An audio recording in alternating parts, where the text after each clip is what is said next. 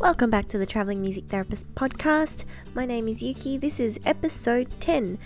So if you listened to the last one, I was talking to Dr. Grace Thompson at the Australian Music Therapy Association conference in Melbourne.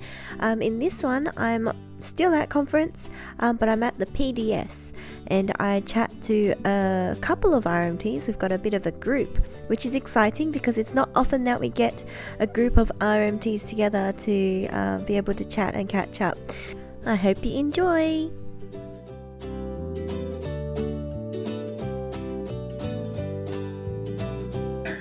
Welcome back to the Travelling Music Therapist. I'm Yuki, but I've got a few guests with me today. I'm so excited. In order, do you want to just introduce yourself? Hello, I'm Miranda. Hi, I'm Dan. I'm Ollie. And everyone else is... So Dan and Miranda, you guys are from Melbourne. Ollie's here from Sydney. And Ollie, you're also a lecturer at the course. Or were you? I'm casual. Okay, yeah. I'm actually this year I've been teaching on the music degrees, Bachelor of Music, but last year I was on music therapy degrees. So Right, okay, just but you're still at the uni. Yeah. So I'm researching there as well as a student, so Cool. they put me where they want me. So. Yeah, awesome. And do you guys want to share where you guys work as well at the moment? Just briefly. Oh, we're in our lunch break, by the way, so if you hear any clatter, that's just us eating. We'll try and keep it minimal though. So I work in adult cancer care at the Austin Hospital, and I also work in special ed. And I'm in an adult mental health hospital in the inner east of Melbourne, and an aged care facility out in the inner west of Melbourne. Cool. And so today we are at conference at the moment in Melbourne. How's your day been, guys? What have you been listening to today? I found it quite refreshing. Mm-hmm. It's really nice to get together with people in your field and from such a wide variety of health fields and experiences. Yeah. And it's just nice to have those conversations about our practice and get some ideas and strategies to adapt to my clinical work. Yeah, and actually have discussions without having to describe what music therapy is first. Because everyone has that understanding. Mostly I've enjoyed sort of just gaining new perspectives and being able to share and also challenging my own perspectives. Taking on new ideas and things. Those things you can't do day to day when you're sort of in your routines. Yeah. We just had a great workshop with Randy Rolsjord, who's from Norway, about resource-oriented music therapy, it's been a really cool way to challenge some of the more traditional notions of therapy and the expert model and more of a collaborative model. Yeah. Really interesting. We're just welcoming Alison. Hello. Hello. And Ollie, how's your morning been with the PDS? So I've been in a discussion forum looking at student supervision, which is quite interesting. So I've had students from 3 different universities over the last 10 years, so it's interesting to see the experiences of different people from different settings in different states, and the same challenges that we meet, and also some unique solutions, I guess, that people have developed in their own workplaces. Yeah. And Al, what have you been up to this morning? I went to one of the Randy Rolsford workshops as well. Did we all go to that? No, I didn't make it. Okay, I was in the business one. So I went to that, and also then a workshop on growing your private practice, which I'm sort of starting or wanting to start soon. So that was helpful. Yeah. So I think all of us here, we've done a bit of private practice work, haven't we? Yeah. Ollie, Are you working in private practice currently? I am. I had been previously. Yeah. And then I was working in the public sector for quite a while. That's right, yeah. And then I've since moved out of there and just coming back into my own private practice. Gradually again. Yeah, I think because I'm from WA and because we are limited with employment opportunities, we have all sort of taken that private practice road. And so what I was surprised was they released the census a couple of days ago at the AGM here in Melbourne, and only 10% of RMTs actually work in private practice, and that was quite surprising because everyone in WA does private practice pretty much. Yeah, so that was kind of interesting, and a lot of people have that I've met this time in Melbourne have just said to me, "Oh, private practice, is that difficult?" Like, I guess being an employee just makes it so easy with just things like the admin side of things, because there are people that you can pass that on to. Yeah, well, And yeah, I've definitely had to learn a lot. you do, yeah. I actually learned a lot on the job when I opened a private practice. And I had been teaching instrumentally for quite some time, working for myself. But I hadn't really taken on, it was always quite ad hoc.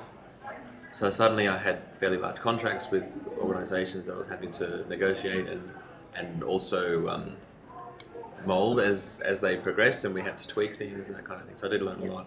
But working in the public sector, I was immersed in this enormous machine. Like our department alone had 15,000 staff. So to navigate my way through that, and I actually had a little bit of management for a few years in there, and so I had to actually take on a lot of those more overarching type roles.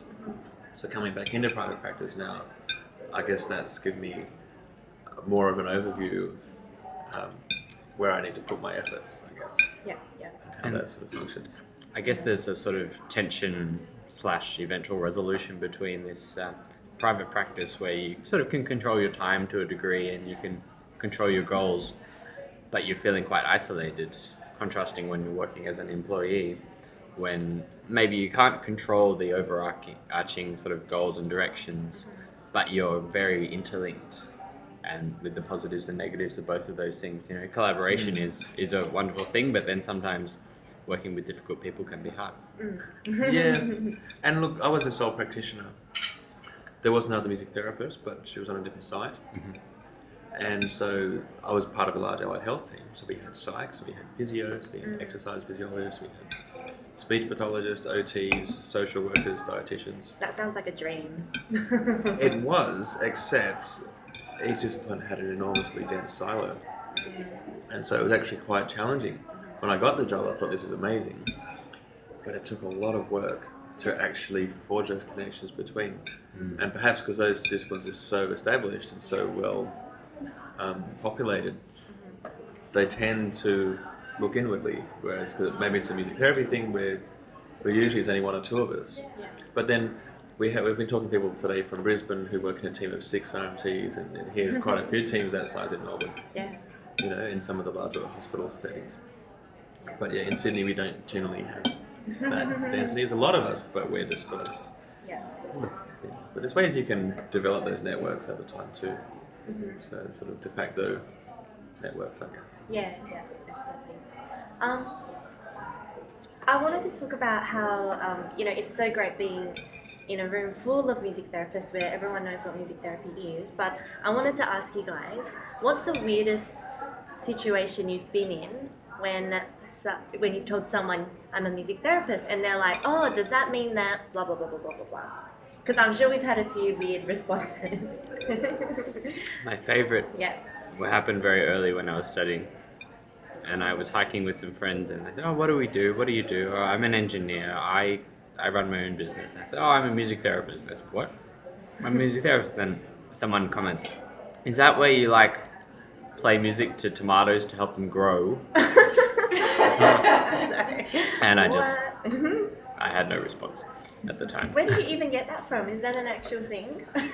I guess the idea was that music therapy is an amalgamation of all these other weird hippie things that people do, and actually has no application in the real world. Yeah.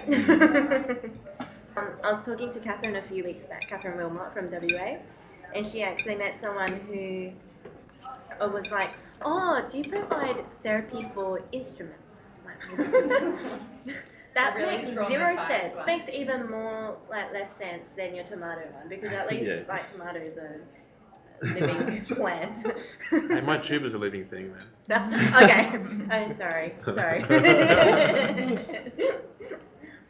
I think probably my weirdest experience is people assuming I guess, a similar idea about music therapy as they would for other allied health professions. So a physical therapist helps you with your physical health, a speech therapist helps you with your speech health. So they kind of assumed that a music therapist would help you with your musical health. We were talking about that, the difficulty between the actual profession name, as we have it at the moment, and how people might perceive us because of that music therapy.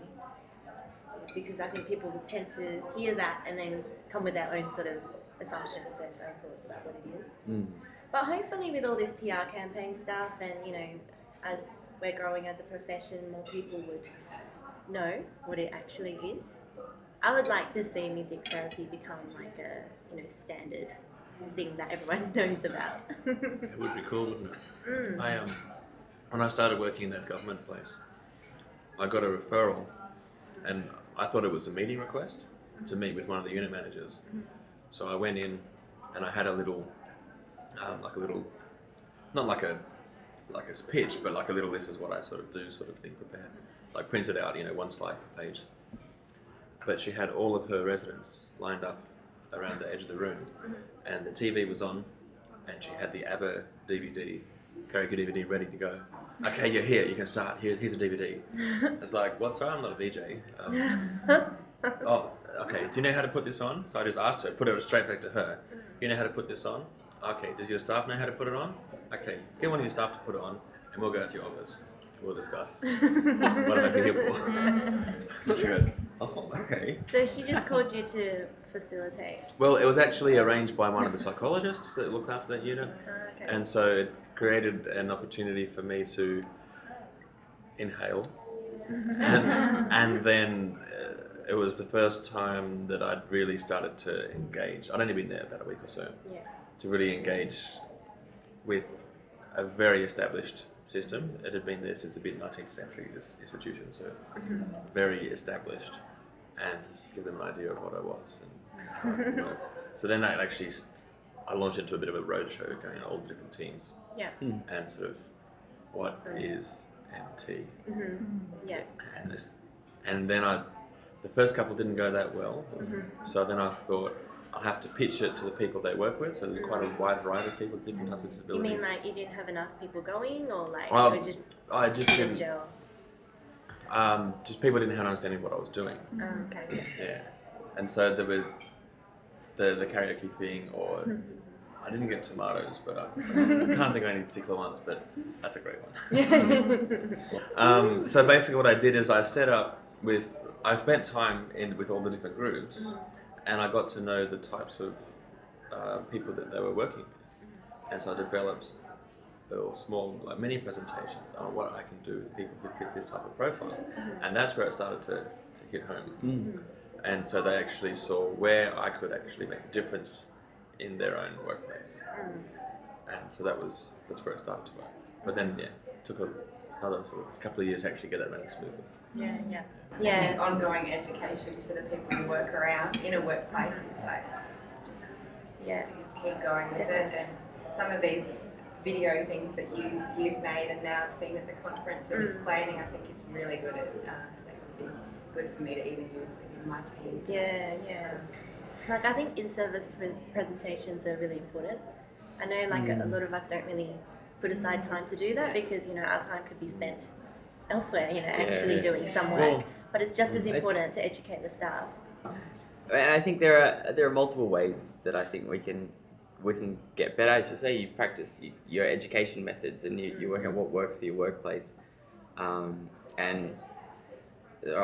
find when I work in a cancer hospital and was finding in these meetings and the doctors and the nurses and the allied health and the OT and the physios are all discussing their patients who are very often quite stressed, anxious, depressed. And you know, I'm being a bit nervous, sitting there going, well, actually that's like what I do, but can I chime in there in front of the psychologist? Can I? But it's a matter of also sort of being confident in it. Like if that patient has stress, that's where you say, actually maybe I could offer them some music. What do you think, doctor? Yeah. But almost using their language, you know. Yeah. You're not just, hey, I could play some music with them, that would be great. You know, saying actually I believe this patient could benefit from some stress reducing music Yep. collaboration, you know? Yeah, meeting them where they are. Yeah, with your exactly. clients. Exactly. You The don't same come in rocking with process. someone who's really Yeah. withdrawn. Yeah, You've yeah. got to And you've got to adjust to establish the a connection. context, and you've got Yeah. to speak to the people you're working with. Yeah. And Yeah. it's the same.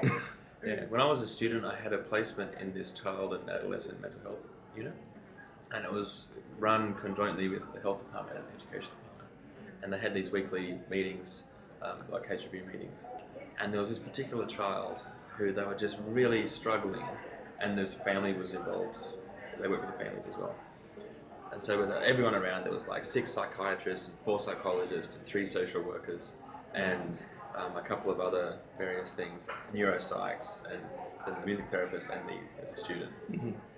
And they're going through, and they don't know what to go. And I said, well, can our first goal just be to make a goal? And they all looked at me, like, oh God, where's that? And they go, yes. And they put it in. It was minuted. All right, That's first funny. goal is to establish a goal. So good. And yeah, so and that was really great. And from that, they actually invited me to. They had these they call mini teams. So each child who was in the program had a mini team of the teacher and a particular teacher and the case manager and a couple other people. So I got invited into that sort of work with this kid, sort of to work around that. So it was actually sometimes just stepping out, and you're actually. We have just as much right to be at that table. But yeah, I was lucky I had that very early on. Yeah, Yeah, that's good. absolutely.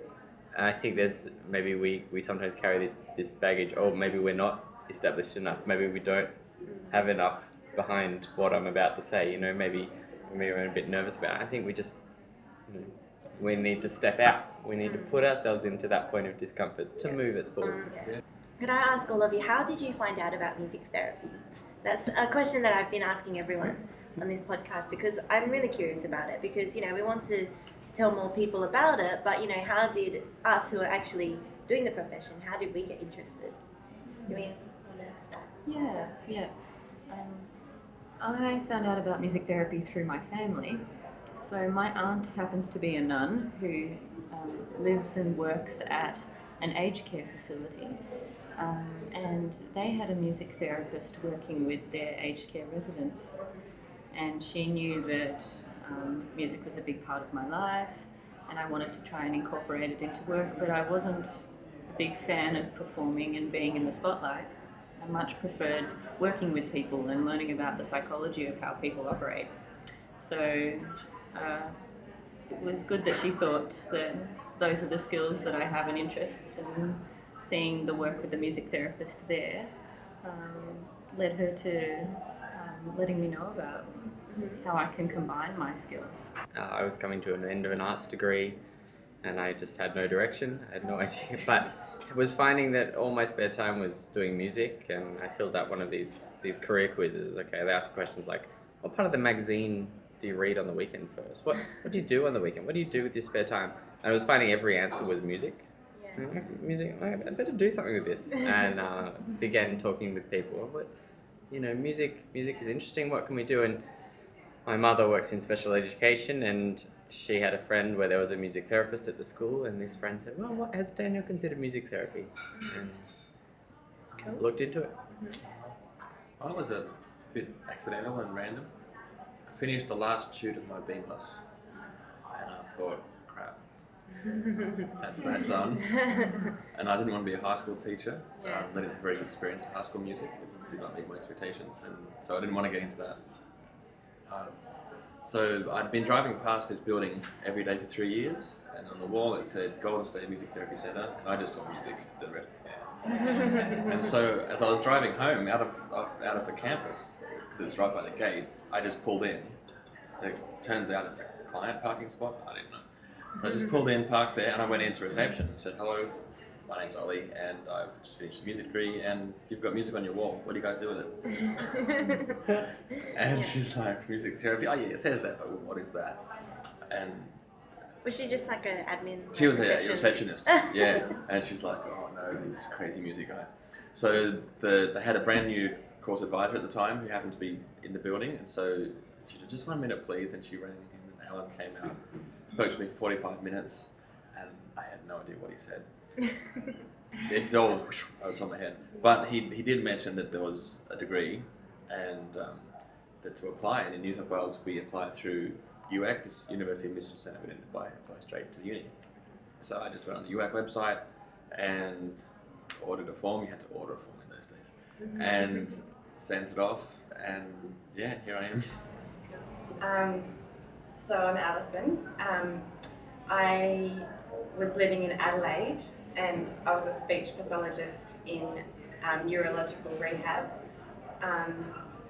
for 7 years. And I'd never heard of music therapy until the end of my time there, because the cohort of music therapists in Adelaide was very small then, and now I think it's grown to 9 or 12.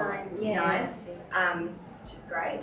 But I always, so predominantly I was doing language rehabilitation with people after a stroke, and I always wanted a more creative aspect to my work.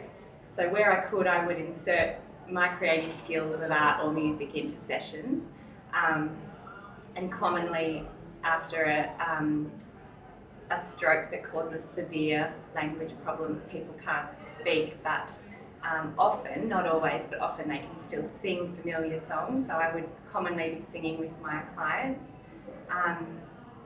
And then I heard about a choir that was starting in Adelaide for people with aphasia, a language impairment. And so I was asked to be part of that choir, and that was run initially by a music therapist, and supported by me as a speech pathologist and another speech pathologist. But that was an hour a week, and I just loved that hour. I was really energised by that,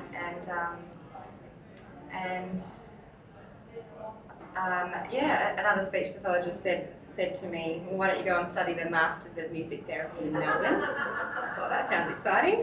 Moved to Melbourne, oh wow. And I just went along to see the music therapist that I met through running the choir. I went to see some of his work in profound disability, some of his video cases some of the transformation that I saw on these videos of people that were completely disengaged and unable to communicate or move, and then to see what would sometimes happen even if it was after 20 sessions with this music therapist. Some of the things that I saw on the video, I just thought it was magic, and thought, this sounds scary, but I've got to have a look at a career change. Yeah. That's awesome though, that you already had your skills as a speech therapist, speech pathologist, and then decided that you actually need to do further study. Because I think we do come across, speech pathologists or maybe psychologists or some other allied health workers who like to use music. But it's great that you took it that one step further. And I just didn't have enough of the creative skill to know how to use music and art or things like that in my work. So I had bits of it, like singing Happy Birthday. But a lot of speech pathologist friends that I've spoken to say, it's a great thing to go and study, because they know that music helps so much with people with autism and stroke and a range of areas, but they haven't learned the skills that music therapy can teach in really engaging. Cool. There's a few of us that have either done a allied health course and then come into music therapy. I did an undergrad of psychology, but I knew that I didn't want to become a clinical psychologist. So I was looking around for master's courses and I found this one because I was really interested in music psychology, but I don't think there's an actual course around that.